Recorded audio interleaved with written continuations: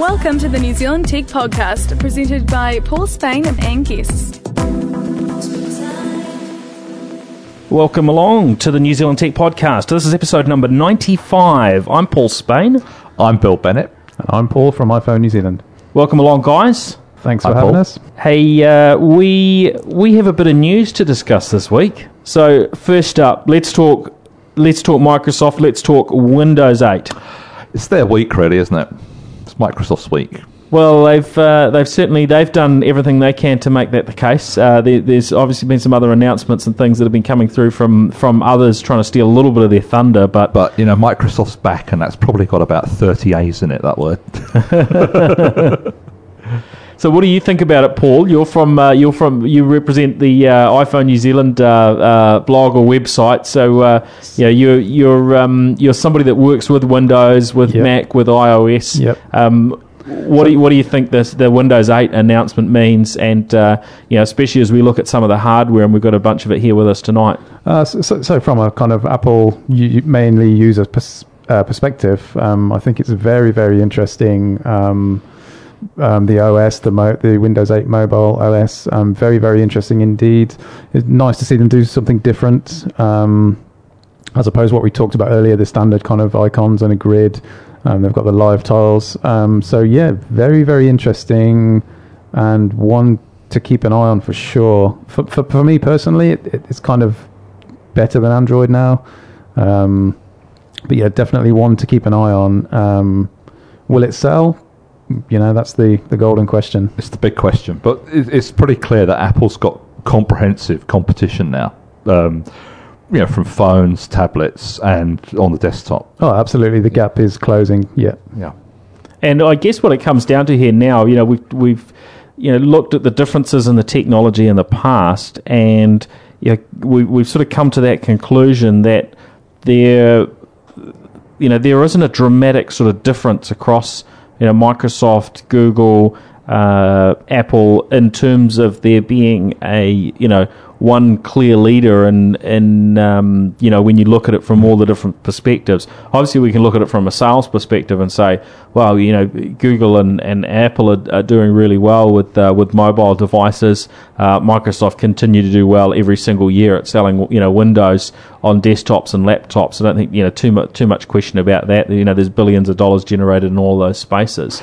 And Microsoft plays further up the market too in a way the other guys don't. Yeah, in terms of all the enterprise software and so on that they have. So, all of them are very successful in their own right in particular niches. Apple, their primarily profit comes off selling the iPhone and the iPad, but by a long shot. Mac sits very, very, very far down the their priority list, I'd say. Yeah, because it doesn't generate similar revenues to those other products, right? All three companies now have hardware.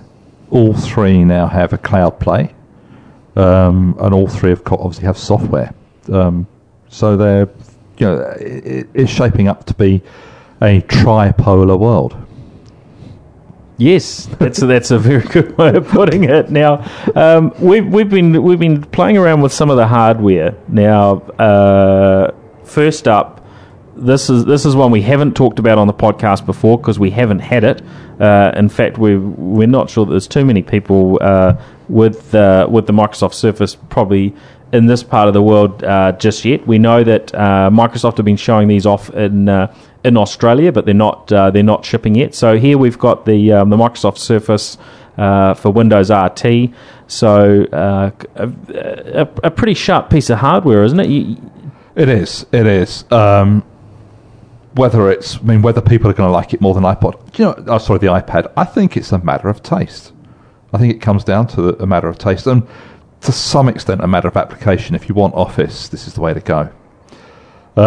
It's beautiful looking. The screen. Look at the screen. It's a beautiful image. That's like. We spoke earlier about the allegedly low res screen, but I mean there's just no. Because it's HD resolution, which I guess matches there's still people, they're still selling in stores today, 50, inch TVs with the same resolution as we've got here on the 10.6 inch screen. Of course, the iPad does have that higher definition, but I think it was The Verge that did that put some of these behind something so people couldn't see what the device was but could just see the screen. Yeah. And the majority of people actually picked the Surface screen over that of the Retina display on the iPad, which was quite interesting. Seeing it tonight in the flesh, I was very surprised at the quality of the screen. I was expecting nothing like this, but very impressed with the quality of the screen. I'm less impressed with the keyboard. So this is the keyboard we're talking about is the keyboard that comes in the cover. Somebody remind me of what Microsoft call touch type. Call this the touch cover, isn't it? This is a touch cover. So it's about a 3mm thick cover, similar in many ways to Apple's touch cover, but they've got a keyboard in it. Now, of course, there is also one that has a proper keyboard with a bit of travel in it. I guess you do a lot of typing, right, Bill? Yeah, I grew up with Imperial 66 typewriters and so on. I'm pretty old school. In fact, this one reminds me of the Sinclair Spectrum, which we were joking about earlier. I think it actually works a bit better than the Spectrum screen if I'm to flick back 30 years. And there's no way you could type on a Spectrum. You can type on this. Touch typing, I don't know. I've used it touch typing, and I've got used to the way it works. It's actually it's interesting the fact that you can lay your fingers on what is effectively a touch keyboard as though it were a normal keyboard. It ignores those sort of light key presses. Oh, really? And it waits until you get to a certain amount of push because it's sort of CASA pressure sensitive, and when you get to a sort of a certain level, then that treats that as a true key press. But because you can leave your fingers sort of sitting on the home keys, that's what I was concerned about, because that's what I do. I mean, I learned to type a long time ago, like I said, more than 30 years ago now, on real old-fashioned typewriters.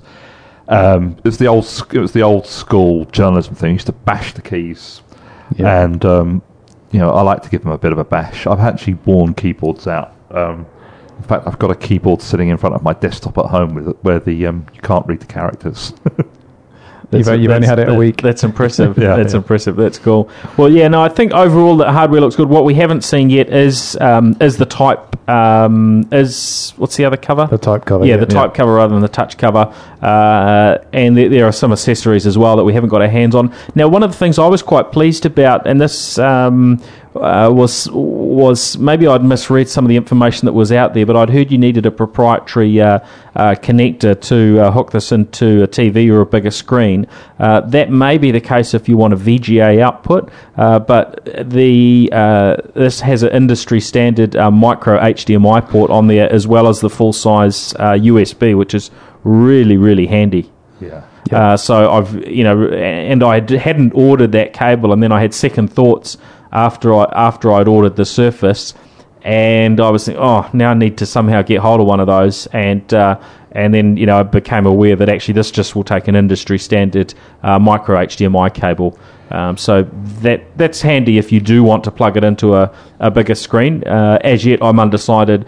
We've got such a whole range of devices coming out with Windows 8 and Windows RT. Whether this is the device that I would be plugging into a bigger screen, or whether I'll just use it in the same way that I use iPad and Android tablet today. That keyboard gives it just a tad more of a PC feel than the iPad, I think, as well. But then, of course, you don't have to use it with the keyboard. No, you don't. You can just use that as a cover, or you can leave it off entirely. One of the things that surprised a few of the people that I showed it to today was that it has got in that cover there's effectively a trackpad in there, so you can control a mouse on the screen. I guess the large majority of us have used it. Well, up until now, the only tablets that we've been able to use have been, they're purely touchscreen.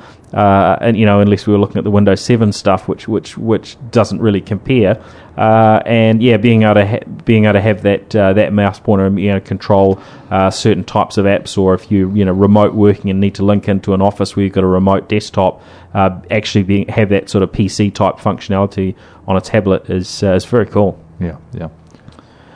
So that's the Surface. The other ones that we've been playing around with, and we grabbed the two other ones we grabbed are the sort of hybrid laptop come tablet devices. There's the Samsungs, which we did the video on a couple of weeks ago. So we've got the Samsung Smart PC, which is I guess you've got that clamshell sort of capability. So it's like a laptop, but then you can just undock or disconnect the screen and use that as a tablet. Nice sort of larger screen, but quite different if you're used to a small, slim iPad, right? I think it's bigger than an Ultrabook as well.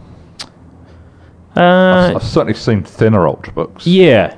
I mean, it's in that Ultrabook type class. I mean, a smaller screen. I think that's 11.6 inch screen. For me, I've come from using a ThinkPad of the X200 series. It's actually a similar sized device, except I can kind of break it in two and take away the tablet piece. The thing that I've really enjoyed about the Samsung, and this is the Ativ or Ativ, depending on which press events you listen to and which representatives of Samsung you talk to, the Ativ or Ativ Smart PC, is that this one's got the S Pen, the stylus with it, so you can do that handwriting recognition, which I'm someone that quite often will take a pen and paper into a meeting.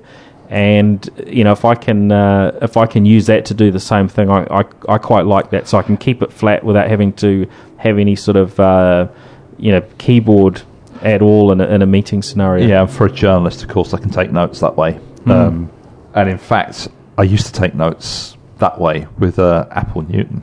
So showing your age. yeah. But actually, it does work. I mean, the handwriting notes aren't that brilliant, but it works. We did see this week actually there was an update on one of these pens that are available, and I think there's one or two of them in the market that actually capture what you scribble. You can scribble on paper, right, yeah. And the pen, scribe, the pen will actually capture that and can push it back into your into a regular font, machine and so on. I've been using that for the last 2 years, I think, as a tool for my journalism, and it's fabulous for interviews because you can get an audio. You can record the audio as well, can't you? Yeah, and you can write notes, and you can jump through the notes. So if you can jump to a point in your notes with the pen, touch that point, and the audio picks up at that point. That's fabulous. There's an app that comes with it which will convert it into a Word document. That's not so fabulous, but that's got a lot to do with the fact my writing's crap. I can report that it doesn't understand any form of shorthand, which is good to know. So you'd get a D- for your handwriting if you were still in school, Bill? Yeah. And my shorthand is a write-only language. Well, as long as it's good enough for you, that's the main thing that matters. But there are points where technology just can't assist, right? Yeah, but those LiveScribe pens, they go for hours. I mean, I think I've had 18 hours without a recharge. You can capture hundreds of hours of audio, and it's brilliant. If I got to cover a conference, I even went to one conference once where I had to interview someone in another room, and I left the pen in the conference room recording what was going on. That's brilliant. Yeah. Yep. We'll have to look out for you leaving dodgy pens around, Bill. I think I'll take them to cafes with John Key. I can imagine we could get into a bit of trouble with that. So as well as that, we've got the HP and the HP MVX2. We did a little video on about 2-3 weeks ago, and this definitely has some similarities to the Samsung, but it's got it's a I guess aluminium sort of case start to finish, which I think is a really, really nice feel to it. And the screen snaps off in a similar sort of way. A pretty solid keyboard and trackpad as well. So if you want to be using it as a laptop, then it works on that sort of basis. Pretty well. I'm just happy that I can use the word sexy in the same sentence as HP again. It's actually really nice. It is. It is probably in the scheme of most of the devices we've seen, it is really up there. And then there's a whole lot of Windows 8 devices probably looked at over the last few weeks. As well as what we're looking at here. Sony, Dell, there are a few others with products. But the three that we're looking at today, the ones to me that really stand out as being those that sort of to a degree define what Windows 8 and Windows RT can deliver in terms of tablets that extend themselves to be like a laptop for those who require that functionality as well. And it's definitely a lust object, techno lust object too, that one. Yeah, no, it's pretty cool. Now the MVX2 isn't available just yet, so it's still a little way off. But I think we're only talking a matter of weeks. Obviously, the Microsoft service hasn't actually been no launch date for that has been announced. But the Samsung Smart PC that's in retail at the moment, reasonably hard still to get your hands on. There are only a few units that have come into the country, so those may not stick around for too long. And they're coming in at what price? They're coming in a retail of about $1,300. It's about the same price as an Ultrabook then. Yeah, so it's not too bad. It is pretty unique sort of feature set. That's not too bad for what you're getting. Definitely, yeah. What we haven't seen yet is the prices on all the variations. So that one doesn't have, for instance, the 3G capability in it, and these devices do have a 3G option certainly in some markets. So.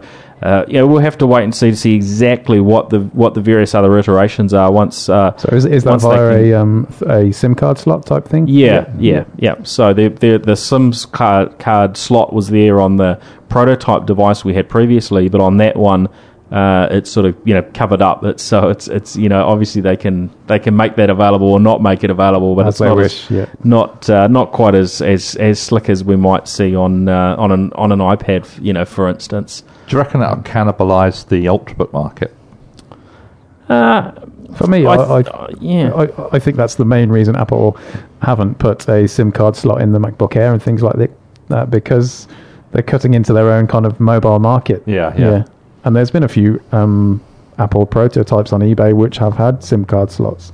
I think they're their own almost worst enemy, Yeah, I think the Ultrabooks are higher end machines. So these ones have got the HP and the Samsung got a dual core 1.8 gigahertz Atom processor, and the Surface has that ARM processor, which is similar direction in terms of power.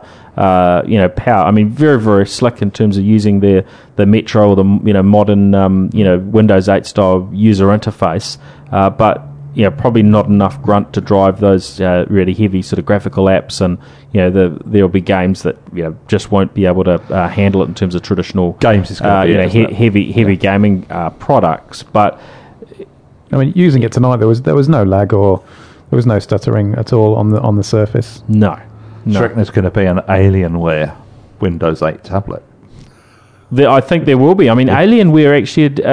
It's been interesting watching what they're doing in the New Zealand market through moving into retail through JB Hi-Fi. They've got some really impressive products at some pretty high price points too. I was looking over the weekend, and we will try and review some of these in the when we get a chance. But there were laptops there up to about $5,000 that are really high end gaming machines. So for those that are really into their gaming, it is worth having a look at what Alienware are doing, because they are doing something pretty unique.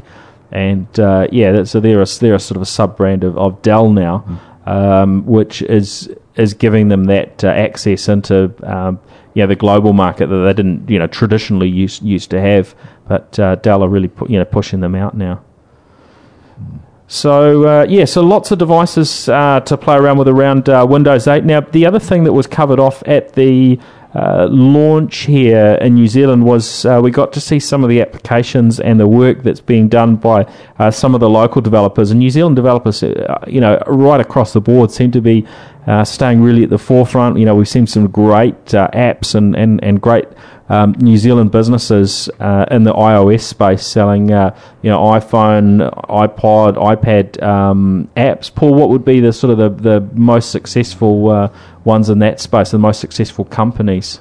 I can't think of any companies off the top of my head, but I know there's a great base of Kiwi developers at the moment, and it's only getting bigger. And the standard of the applications that they're putting out is just world class. The ASB banking app, for example, that's not obviously it's not for profit, but that's a fantastic app. That's done by a Kiwi developer. But the Kiwi developer base for iOS is just great at the moment. Yeah, guys like Polar Bear Farm and so on that are producing some good stuff. But I mean, there are a whole bunch of them. Yeah. It's great. It's great to see that happening. And on Windows Phone, we saw demos from NV Interactive and Marker Metro on Friday. Showing off bits and pieces like we've got the New Zealand Herald app. Yeah, the Herald app's the one that I've been playing with. Yeah, the Herald app nice. Across the board on all platforms is a great app. Yeah. There was a Trade Me toolbox which is designed to work on that sort of split screen within Windows 8, so it works in conjunction with a browser. And you use it for certain things, and then it pushes you into the browser for other things, and that was. That was nice to see. It's good to see the Kiwi companies using the Kiwi devs. That's really good to see. And a lot of them are picking up a fairly substantial amount of international work as well. So, the Herald app is recognised internationally as how to do a newspaper app. It's good, isn't it? Yeah, it's good that we're setting those sort of definitely. I think that did it win a few awards? I think it has, but I know for certain that newspaper companies are talking about it, and that's important. Yeah, definitely. Yeah. Now, Windows Phone. There was a rather highly anticipated event just this morning. For 6 a.m. I think it was. Yeah, for those that have been following the Microsoft phone platform, and it certainly seems here in the local market, New Zealand and Australia in particular, there has been quite a lot of interest in Windows Phone, and Windows Phone 8 is sort of I guess there's that sort of feeling that it coming in alongside Windows 8, it's got much more of a fighting chance, to pick up a bit of market share alongside iOS and Android. One of the things you can do is you can live your life in Windows if you want to. That's not bad at all. I mean, I've recently installed SkyDrive on everything from the iPad to the phone to the PC and so on. And I like the idea of picking one stack, if you like, Apple, Google, or Microsoft, and living with it. And I think for people in business, Microsoft's got to be a contender for that. Absolutely. I mean, it's not just about the phone anymore. It's the whole ecosystem. I was trying to avoid that word.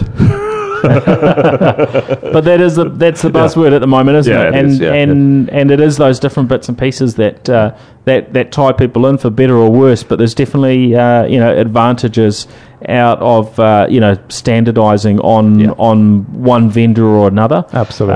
But also some benefits of actually playing in a number of those spaces so that you can move around. And I have to get quite commonly I'm across on one device or another. From tomorrow I'll be on the iPhone again for a few weeks, with the iPhone 5 finally turns up after all these weeks, after the long shipping delay. But I'll be chopping and changing between different devices. I'll probably be running a couple at once. I think most people have a foot in each of the three camps. And that's not a bad thing to do. No. Switch between platforms, because if you get so heavily invested into a particular ecosystem, then it's very hard to come out of that, because you've got to change this, you've got to change that. And there are some things that only work well in one place. Exactly. Yeah. Yep. So some of the things there with Windows Phone 8, that have been, some of it's, I guess, general info that we've known about for a while, but there are little things that we'll discover the more time that we get to spend with it. And now, at the moment, we've got Samsung's Ativ S, or Ativ S, if you want to call it that, which is their first Windows 8 phone, and really it matches in many ways the Galaxy S3, which is a lovely Android phone. It takes very, very similar specs, but we were talking about it before. It actually looks a little bit sharper than the Galaxy S3 as a handset, with sort of just the styling of it physically. Although these things always come down to personal opinion, but I think it's a little bit nicer. I think they had a chance to say, well, what did we get right with the last one? What did we get wrong? Let's go back and... The main thing for me, which makes it more visually appealing, is they've got rid of the white and blue plastic, and it's more kind of brushed aluminium almost, the colour of it anyway, and I think that's a lot more pleasing on the eye. Price is keen too. So we've seen that $799 price announced in New Zealand. We don't know whether all carriers are going to do it at that, or whether the that initial offer we've seen from Warehouse Stationery, which is also bundled with a Windows 8 retail upgrade or retail package, whether anyone else will do anything like that. But I think that's certainly getting them a little bit of attention for coming out with it with it first. I mean, we're looking at still around, close to 1,000, or around, I think it's still 1,049 is the full retail on the Galaxy S3, although we've seen lower prices at times. But, $799, you can work that into a plan for nothing up front quite easily. And we're hearing $799 in the Australian market, I think, as well. So that makes it an even better deal considering the exchange rate differences. Very, very competitive price, and very surprised to see it at the Warehouse Stationery this morning online. And a colleague of mine actually ordered one this morning. So in terms of some of the new features, obviously there's that new start screen that we've heard about. That's also coming to existing Windows phones. It'll get the bump to Windows Phone 7.8, which gives them that new look. But there's Data Sense, which is a way of really tracking which apps are using the data, and also giving you some benefits with alerting you when you're running out of data. And there's one part of it that we don't know, whether that's going to be available locally, but we've heard about this at least launching with one carrier in the US, which is that the Data Sense will leverage some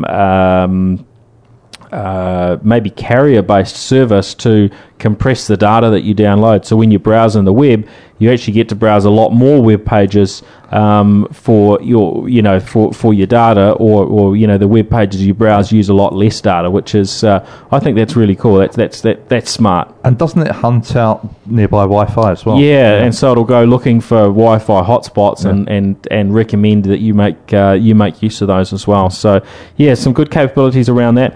One feature that I think will stand out for a lot of parents is the kids capability, or the kids corner, kids corner, children's corner. If I've got that right, let me check again.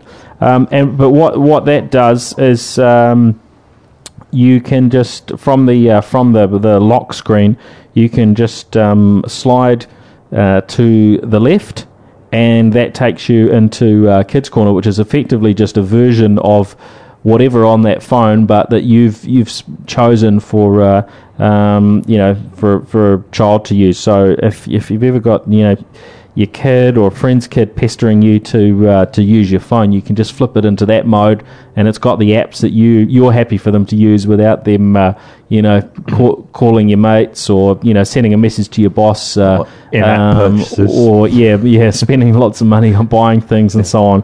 And that looks really, really slickly done, actually. I mean, we've seen there's an app on Android that I was getting mixed up with, I think, called Kids Room, which you can flick into, and has some sorts of capabilities. But yeah, just having this built in at that OS level, and that you could just teach your kid, if they want to use your phone, just slide that way from that lock screen. You leave it lying around and so on. You just don't have anything to worry about. So I thought that's really cool. It's a really good, well implemented solution to probably quite a common problem.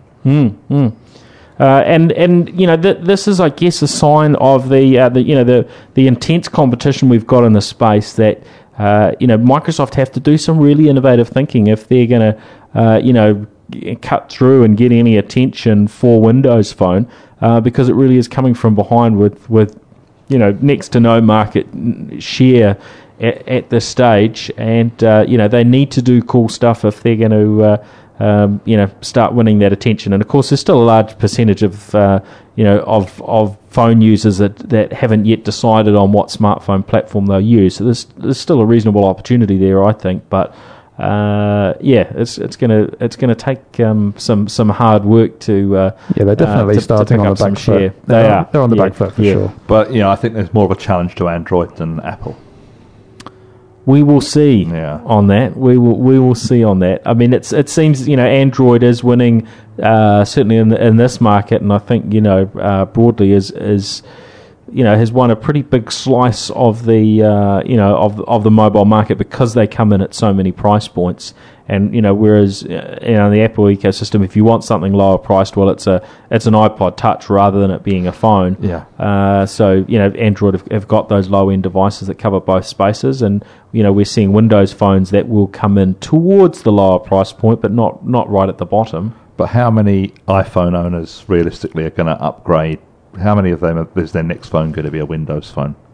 Probably a pretty small percentage. Yeah. There are some that we hear from that are, I'm going to try this. Yeah. But usually once people are locked in with one system, they're generally likely to stay on it. So it is those new purchases that haven't bought something, which is definitely, and with holiday season approaching. So there are a few other new features in there. There's this what used to be the Zune Music stuff that's now Xbox Music, and it is available in the New Zealand market, as we heard about for Windows recently. So Xbox is that new is the entertainment brand for Microsoft, so covering music and movies and games. And so you've got on Windows 8 you can get that free continuous music access, music streaming.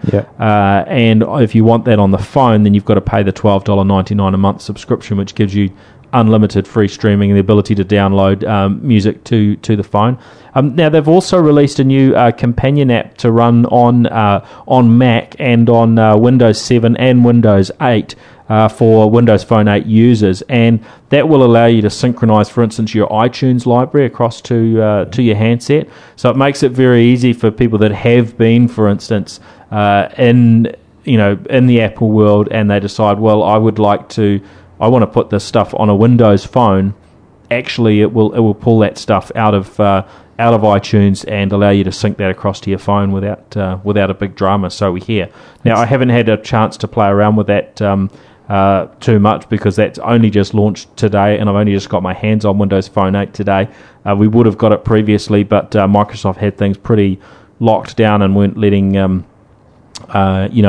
phone sort of be passed around prior to their announcement today. I mean, we did have a little bit of a look at Windows Phone 8 previously, but it was all under sort of non-disclosure. So it's only today that it's really become out in the open. It's good to see them covering the Mac platform right from the start, because that's something that the kind of Android's missing. You can't plug your Android phone into a Mac and sync your kind of iTunes playlists and things like that without any third-party solution. So it's good to see them doing that right from the start. Yeah, that playlist integration and so on is great. They were touting that they're up to 120,000 apps now for Windows Phone. So I guess you've got to pick that if they've got that many on their phone platform that doesn't have a huge market share, that we will see a lot of apps coming through for Windows 8 itself, which is likely to sell, reasonably briskly, just for no other reason than it's Windows, and every year hundreds of millions of Windows PCs are sold, and consumers will usually buy whatever the latest operating systems is. Businesses are somewhat more conservative, but there's going to be a big base of users for these apps. Pretty much any application that's been written for Windows in the last 10, 15 years can be turned into an app. Yep. And we can And still will be. on Windows on Windows 8, not Windows RT, but Windows 8, we can run all of those traditional applications, and then we can run the new Windows Store apps as well. Now we had a little play around earlier with the new Skype. Now we haven't been able to find the new Skype app for Windows Phone 8, but what we do know around Windows 8 and Windows Phone 8 is there's this deep Skype integration that will basically allow your device to receive Skype calls without you having Skype running. So this uses the sort of the push notification techniques that were I guess sort of launched initially with Windows Phone 7, and so where traditionally we ran the application in the background waiting to receive the message. Now that's moved to sitting within the phone or the Windows platform itself, and also spread with a cloud service where a lot of that actual work's done. So we really minimise the battery requirements around these things. Yeah. So that's pretty cool, and also just tying up the processing power of the computer with another application. Yeah. The memory. Oh yeah, we've got to leave that in, and but the battery's probably the big one for mobile devices. We want them to last for forever in between charges, and we're starting to head in that direction, right? Yeah. Slowly, very slowly. Yeah. Yeah. So Paul and I tried that earlier. That worked pretty well after a couple of false starts. Initially, it didn't work. I think one of the things that we've probably noticed around these things is Windows 8 is almost a sort of a 1.0 release of Windows, and all of these new hardware products. It's all brand new, and I think there are going to be some oddities. And we've come across one or two things that are like, oh, that's a little bit strange. Yep. But no doubt Microsoft are going to be watching that reasonably closely and hopefully updating things along the way. I think there's a lot to work out for those particularly businesses that want to work out how to integrate these new devices into their business. Is Windows RT applicable and useful for business? And there will be situations where it absolutely is, but other businesses will say, well, we want devices that integrate into our Active Directory, and that's one reason why they might not be so keen, for instance, on iPads. So they might want devices that are running the enterprise version of Windows. Now, these tablets that we've looked at today are oriented more towards the home market in terms of they come with the home version of Windows, not a Pro version. So there's quite a bit to work through, and my team at Gorilla at the moment we're working through what is the best way to set these things up. What's going to work well in a business situation? Do you buy this tablet, scrub the OS, put the enterprise version on? There are a few things that will vary, and it'll depend on the type of business, whether it's a user bringing their own tablet into the business, or it's something that's issued by the business. But it's not all clear cut exactly what the best ways are going to be to use these devices, right? No, but one of the things that makes that easy is it's $50 for the Pro version of Windows 8 at the moment, isn't it? Yeah, you can download it for $50. Hell, that's good. Yeah. That's come a long way, price point wise. Yeah, I almost bought two. Actually, we used to spend maybe $250, $300 for a Windows upgrade, and it's possible that over time they'll bounce back to that price. Because they've treated this as an introductory special, so we certainly can't be certain about the pricing, but it's quite nice to see it at that low cost, so anyone can just get it and bump their machine up. And I think the license is for 5 machines. I think it said 5 machines when I downloaded it, which I thought that is good. That's pretty much what Apple do for their kind of main OS X upgrades. I think it was $29 NZ this year for OS X Mountain line, and again it was 5 machines. Yep. Oh, these are definitely good things to see. Now, the other thing about these devices, all of them boot up very, very quickly. And for instance, the Surface has that connected standby type feature, so it can be receiving email and doing bits and pieces in the background, even when it's effectively using zero battery. It just bumps itself on for a little bit, does a couple of things, and then goes back into that full sleep mode.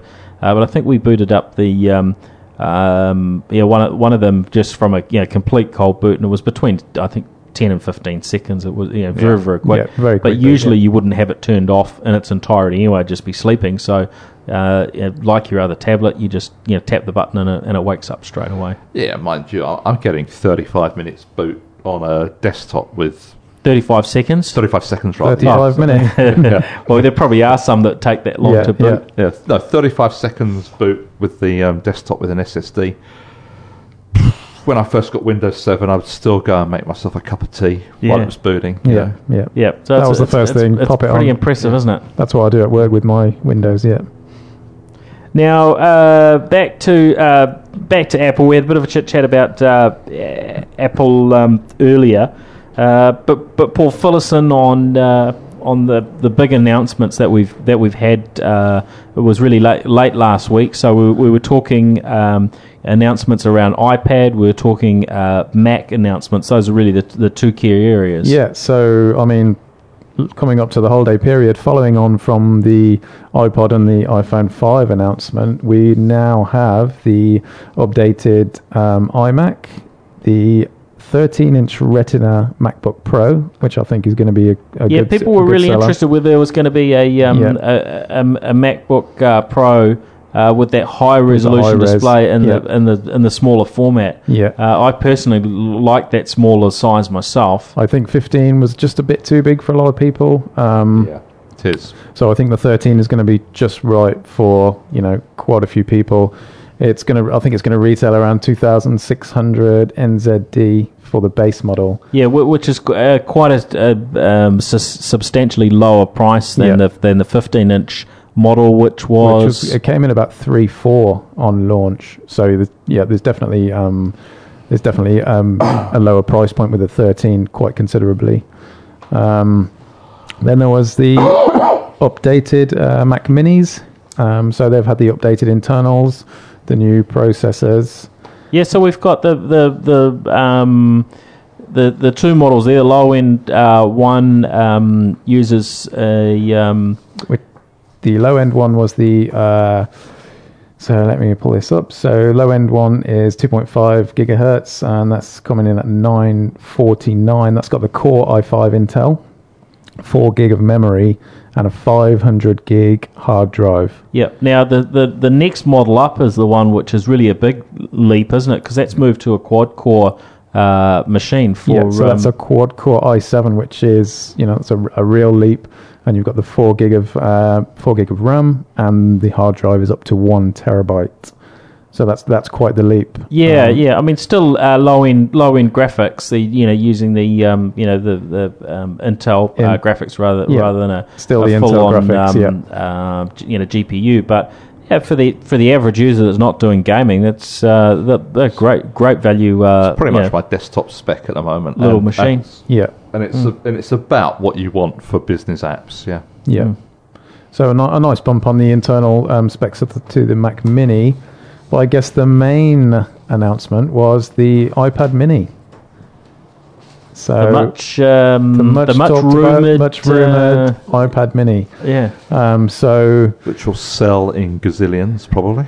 Well, this is an interesting one, isn't it? Because Steve Jobs had talked about never doing a 7-inch. Yeah, never doing this sort of little tablet, and they've come in with it's a 7.9-inch tablet, not too far off. But it really seems to be a space where in some ways Apple are sort of responding to what others have done in the market, because we've seen these smaller tablets from Amazon, from Google, from Samsung that have become pretty successful in the in the market. I mean, selling some. This is really where we've seen big sales numbers, right? It's where Apple's vulnerable in the market, and it's a defensive move. Yeah, absolutely. They're just closing the only gap in their kind of portfolio, really, and I think they had to do it at some point. due to the 7-inch tablet market gaining such traction from the other guys. There's been some whinging about the price of it as well, there's been some whinging about the price of it in the market. Yeah, so I mean, talking in NZ dollars, the 16 gigabyte is going to come in at $479. So that's your kind of start point for the Wi-Fi only model. And those numbers are really interesting. I was discussing this last week with the TV3 guys, and I guess we're talking between the retail price of that and certainly the current retail price of Google's Nexus 7. Really only a $40 price difference in the New Zealand market. Now, internationally there are a lot of news stories saying, there's such a big difference in price that it's going to be hard for Apple to maybe to sell against the Android devices. But in the New Zealand market, there's very, very little price difference. I think you can expect the Androids to drop in price. I'm sure they will, but we don't seem to have I guess maybe the fairness of pricing on some of the other products that we now have with Apple, where the price parity between Australia, US, New Zealand, we've got sort of similar, which is odd because reasonably fair pricing there. Apple's one of the 3 companies that's in trouble in Australia at the moment for not taking part in their price gouging inquiry. Yet Apple's prices are. International prices are very close to the US prices, unlike other companies. Yeah, they're certainly getting a lot closer than they used to be. But the Nexus 7 was a story where the price premium here in New Zealand just seemed really over the top. Yeah, definitely. So as you say, in the NZ market, the difference between the Nexus 7 and the base model iPad 16 gig Wi-Fi is $40. So for me, there's no competition there. What are you going to buy? Yeah, exactly. The build quality alone, I mean, it's just far superior to a lot of the Android tablets out there. Yeah, or very fast device. Really nice screen. The screen res has come under a bit of criticism, but again, with the Surface, the actual technical details of the screen, they're not going to mean much to a large amount of end users. The screen is going to be perfectly fine. 124 by 768, which is the same res as the iPad 2 now. Yeah, so it's sort of like a shrunk iPad 2, really, isn't it? With a slightly smaller screen, it's not going to be... When we look at the specs, I mean, I had somebody saying, this will be great for, an elderly person to use because it's a bit smaller. And, the issue with that is actually... It won't be because the image on the screen will just shrink. The apps don't adjust sort of accordingly at all. Icons and everything just get a little bit smaller. So that's probably not necessarily the right demographic for it. But I think it's more those that are still that want an iPad but a little bit more price sensitive. And it's just halfway between a phone and an iPad. Yeah, the smart cover arrived today, so you can kind of put that in your hand and get a real good idea of what it's going to be like, and it's just halfway between the full-size iPad and the iPhone. Yeah, it's funny they send you the smart cover before they send you the device. The smart cover's shipped pretty much straight away, but the actual iPad minis. So if you ordered one straight away, there's a good chance you'll get it this weekend, 2nd of November onwards. But the the cellular one is not shipping until late November. Yeah, it's interesting why there should be such a difference. Why they can't line those 2 times up. I thought that was rather odd. But I mean, we know manufacturing wise, Apple have had some challenges. I mean, I've had some iPhone 5s on order for near on a month now, and I think we've only just heard that they've shipped. And in a similar situation, we had couriered direct from China the charging and syncing cable for them. So but it's the computer industry equivalent of a first world problem. I mean, heaven's sake, they make more stuff. They can't make enough stuff to meet demand. What a problem is that? Yeah, it's a great problem to have. Yeah. And I think that seems to be the similar situation Microsoft have with the Surface. From what we've seen, that seems to have sold out in most markets, and there's now a few weeks delay if you want to order one of those. So that's actually a bit of a turn up for Microsoft, because we're used to hearing these sort of stories around Apple, and coming across Microsoft in a similar situation. I think they did that on purpose. Who knows? Who knows? They've got them in the stock room, yeah. But they were coming direct from the factory. I was thinking, with my pre-order one, I thought, they'll at least have a bunch of stock ready to go from the US, so they're not having to actually pay, FedEx for shipping from China. But probably they've got such a deal with FedEx now that it's cheaper for them just to ship them all direct. Yeah. But B, maybe there actually just wasn't that level of stock built up. So I was able to sort of watch and track it sort of ship into the US because that was the only place really to or the best place to get one for launch day, and then getting that FedExed from that point in the US to New Zealand. We had that one. We bought an iPad 3, and watching it bounce around from Chinese warehouse to Chinese warehouse was highly entertaining. Yeah. So, the iPad mini Wi-Fi will be in NZ stores on Friday. And the 4th generation iPad. The 4th generation iPad, that's an interesting one, yeah. So... it's got quite a speed bump, hasn't it? Quite the speed bump. It's got the new A6... in a good way. Dual core, yep, definitely. The same processor as the new iPhone. The front-facing HD camera, which was always something I found was missing from the regular full-size iPad, the last one. And also, I think the main reason for Apple upgrading was to get the new Lightning connector in there. I don't think they want anything in the store that runs the old cable now. So what's the consensus on Apple having their having the Lightning connector? Personally, everyone's seen how easy it is to plug in because you can put it around either direction, but it doesn't seem as though it really is that different from from a micro USB. And what I love about micro USB is every other device I own or get in for a review, I can use that standard micro USB cable, whether it's in the car, whether it's charging anything. It's just so simple. The computer industry has a long history of spurious product differentiation. It's partly that. I think it's almost for the sake of it. I think in the European Apple stores there is a micro USB to Lightning adapter available. There's a converter, isn't there? Yeah, because they fall under the European regulations, so they had to do that. So because really the industry decided we are going to standardise for mobile phones on micro USB, and it was even regulated in the EU. But then they allowed you to have a converter, which it seems like, well, what's the point of standardising if you need to have a converter in the mix? It's a bit of an odd one, but I can understand it for the bigger devices. Maybe they want to push a little bit more power into them. I mean, we saw with the Microsoft Surface that has a proprietary charging connector that looks a little bit like the Apple's MagSafe connector on their laptops. And from what I heard on the presentation, that's in order to ensure that it can charge reasonably quickly, even though it's got a sizable battery in it. So there are probably some reasons for having things a little bit different. Oh yeah, I'm sure there's some technical reason involved, and I think the 30 pins, I read it's been around 10 years now from the original iPod, so it's had a good life, and it's great for the third-party manufacturers because they get to kind of start all over again. And make some more money, sell some more accessories. Yeah, exactly. Now, a little bit of local news. We've heard that Telecom New Zealand today have just started selling the iPhone 5. They're calling it on prepay, but basically means you can buy the phone outright. Whereas previously we had to sign a contract if you wanted to get your hands on the phone.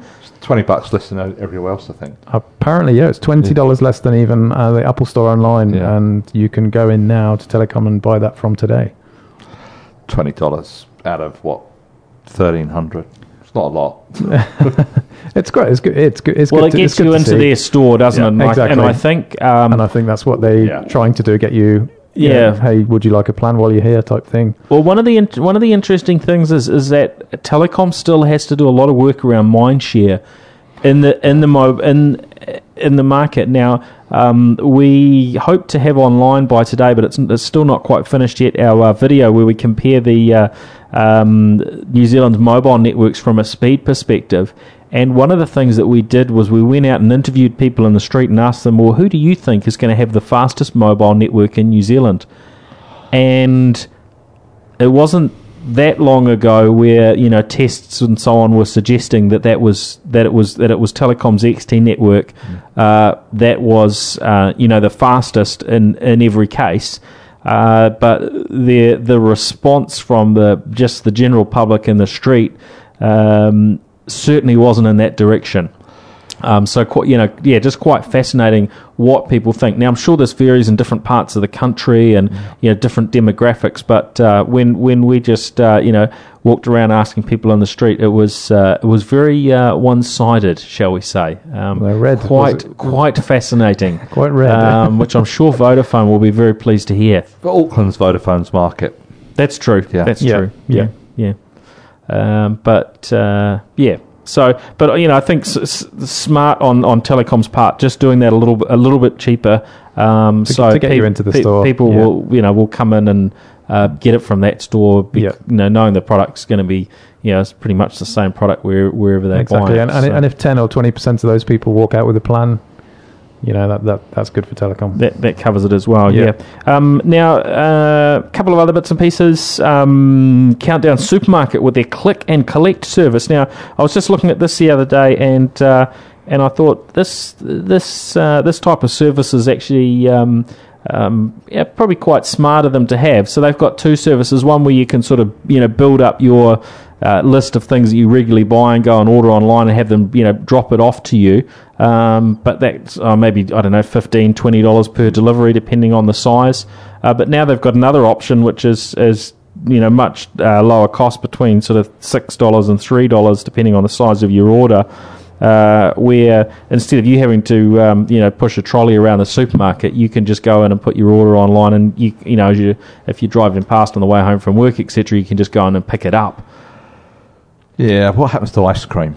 Well, yeah, there are certain products where that's not going to fit too well. But I just, I think, people are busy these days, and if you can use the technology to make it really easy to order, and you've maybe got sort of some standing things that you can use, that's good use of technology, and get somebody else to do that running around for you. From the supermarket's perspective, they can afford to contribute to the cost of having somebody push the trolley around, because they get your business rather than you maybe going to another supermarket. Well, it's going to take you half an hour, and most people's time is $40 an hour, so $3 or $4 for that.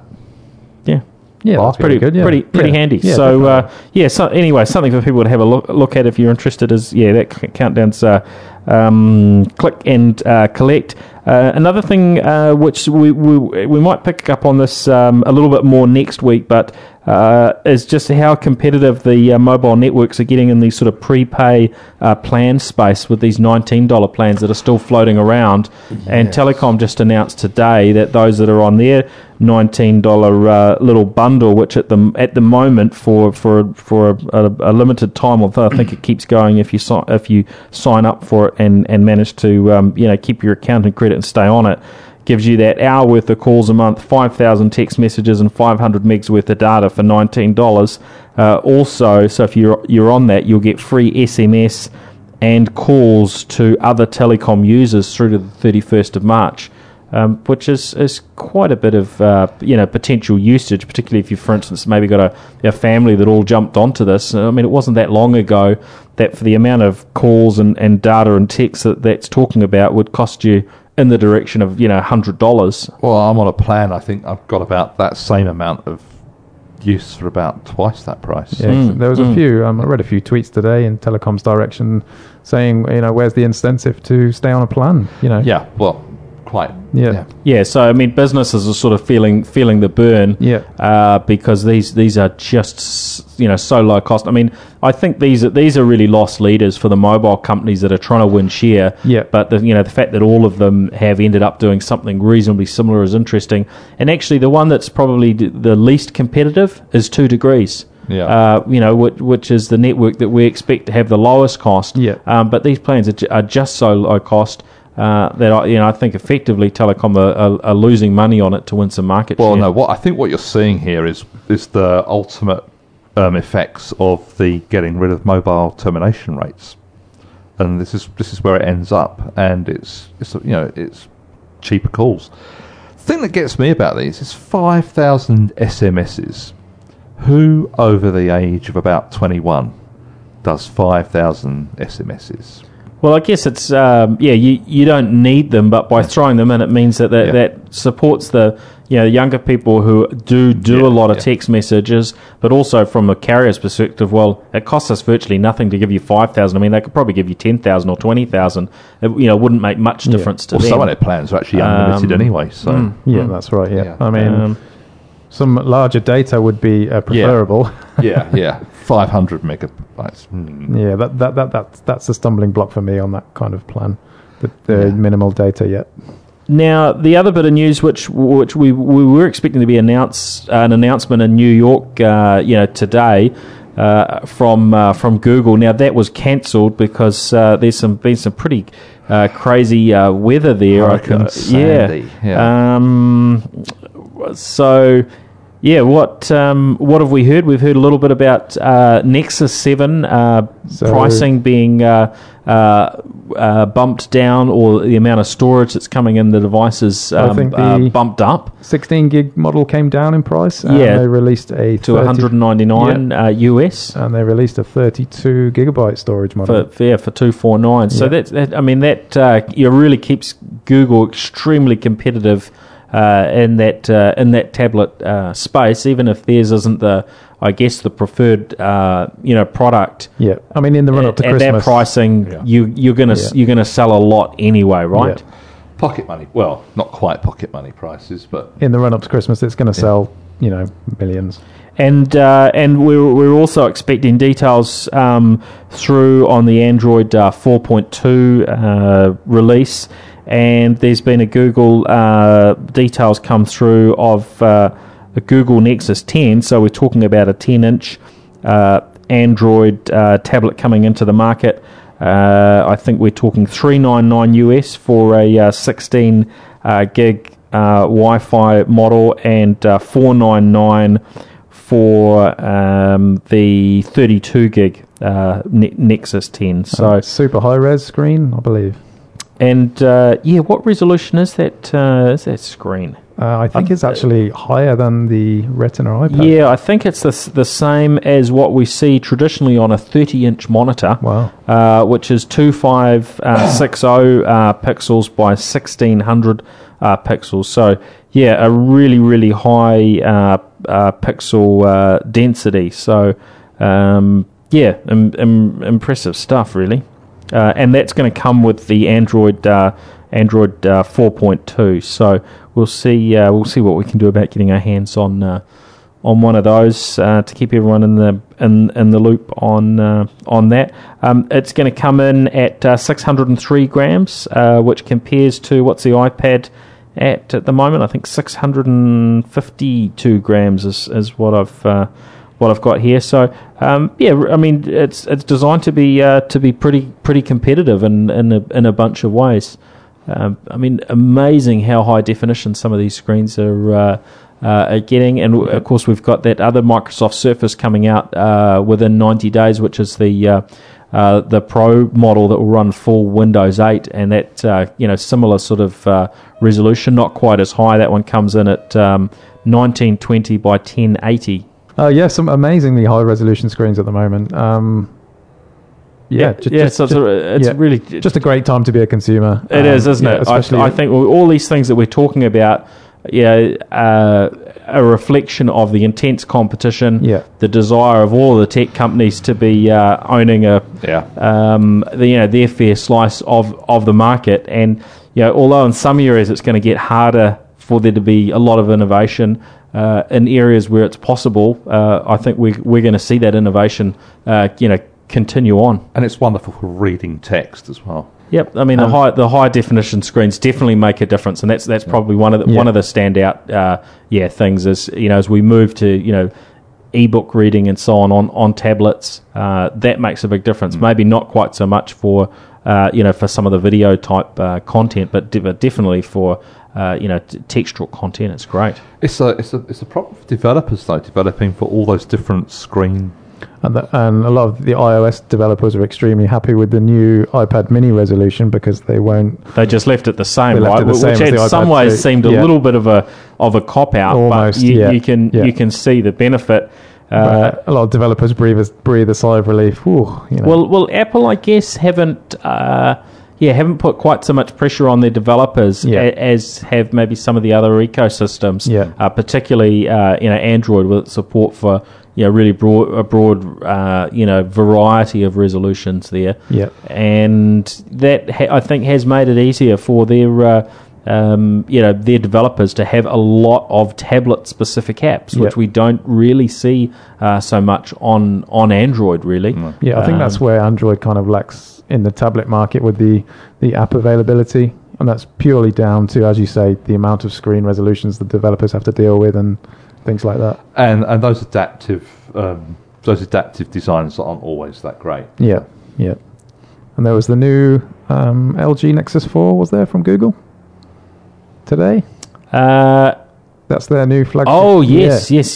Yeah, that's finally become official, hasn't it? After all the leaks. So, yeah, because there was one of those left in a bar as well, wasn't there? Sort of iPad style. It's almost customary or now. iPhone style. No, that's fully official. In fact, that's up on Google's site now. All the details around the Nexus 4. Really a pretty high end phone. Aside from leaving out LTE, which was much talked about today. Yeah. Strange decision, but well, I guess they're trying to stay sort of competitive on from a price perspective. And LTE does have some challenges associated with it from the amount of battery draw, and so on. And Android has traditionally been a little bit heavier in terms of its battery use from an operating system perspective. And even the way the apps sort of multitask and operate on it. So leaving out LTE probably helps them deliver a better battery life. But yeah, we're seeing a similar screen resolution on the Nexus 4 that we have on, for instance, the Galaxy S3 and so on. We've got 1280 by 768 pixel resolution.